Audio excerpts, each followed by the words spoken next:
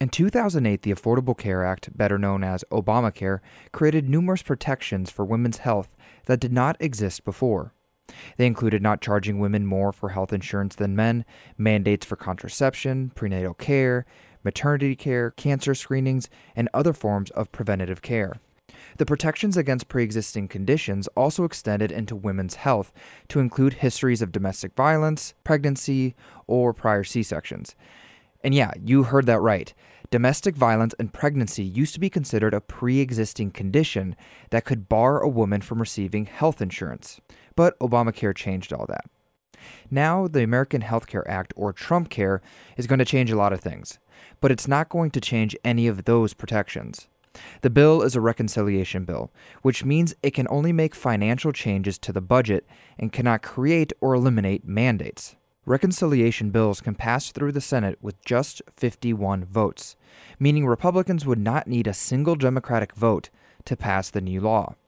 Changing the protections and the mandates would take 60 votes, and likely Democratic opposition would kill any proposal. However, that doesn't mean Republicans don't want to change the protections on women's health. This is evident in an exchange that went viral last week between Representative Mike Doyle, a Democrat from Pennsylvania, and Representative John Shimkus, a Republican from Oklahoma. I'd just like to say to our friend from Oklahoma, none of us think this bill is perfect. I've never heard a single Democrat say that this bill was perfect. We knew that it needed work, and we wanted for the last 7 years to work with Republicans to try to improve this bill. You guys weren't very interested in that. I'm not sure what the gentleman is talking about when he talks about mandates.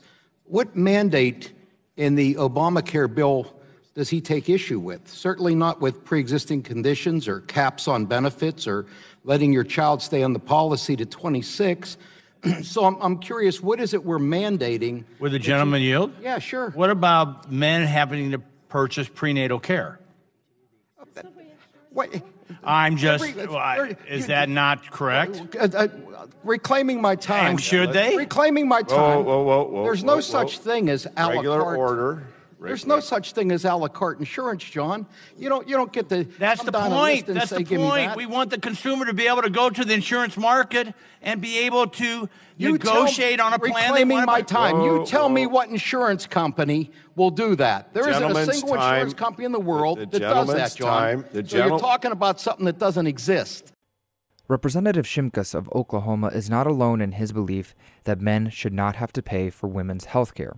Proponents of this idea want a la carte insurance programs, meaning they can pick and choose what they want to have covered.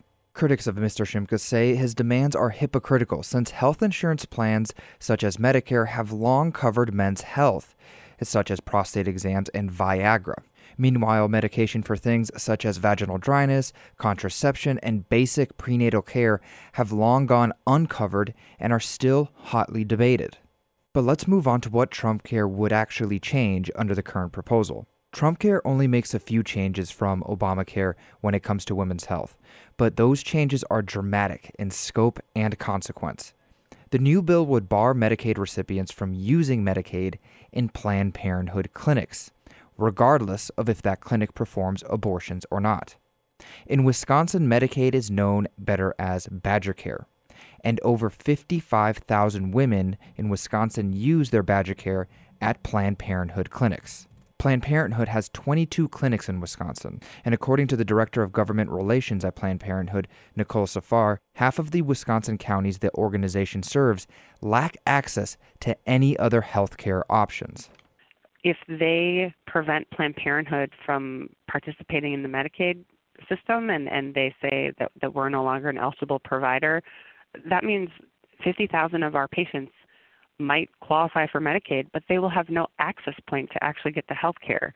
So it's really disingenuous, I think, for politicians to be talking about, Medicaid coverage and if you can purchase health care if there are not doctors to actually see the patients. And I think it is Speaker Ryan that made the promise, nobody is going to lose their doctor. Well, the caveat to that is nobody is going to lose your doctor unless you go to Planned Parenthood. As we've said, women's health is one of the most hotly debated topics in politics today. with funding for things as simple as cancer screenings being lumped in with complex issues like abortion. However, Safar says abortions account for less than 3% of procedures conducted by Planned Parenthood clinics in Wisconsin. I mean, I think you're absolutely right that abortion is an incredibly complicated and emotional issue for a lot of people, and people have very varying opinions on it depending, on yourself.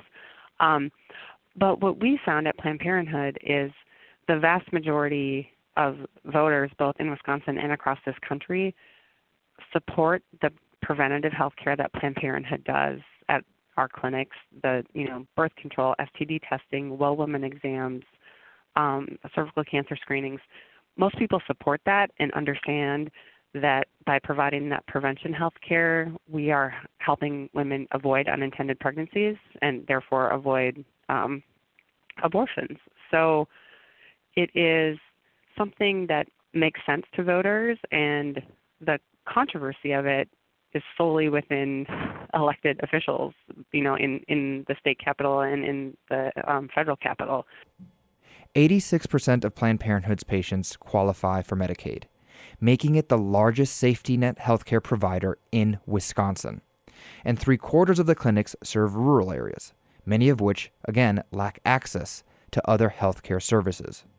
And as for rumors that Trump offered Planned Parenthood a deal that he'd continue to fund the organization if they stopped all abortion, well, Safar says that was a bunch of hogwash. Well, I think any negotiations on that were all in the president's head because this wasn't a discussion that was had. And a quick update to the story since it last aired, negotiations between the White House and the Freedom Caucus went on to include mandates that protect women's health, including coverage for pregnancies and births. For WORT News, I'm Alejandro Alonso Galva.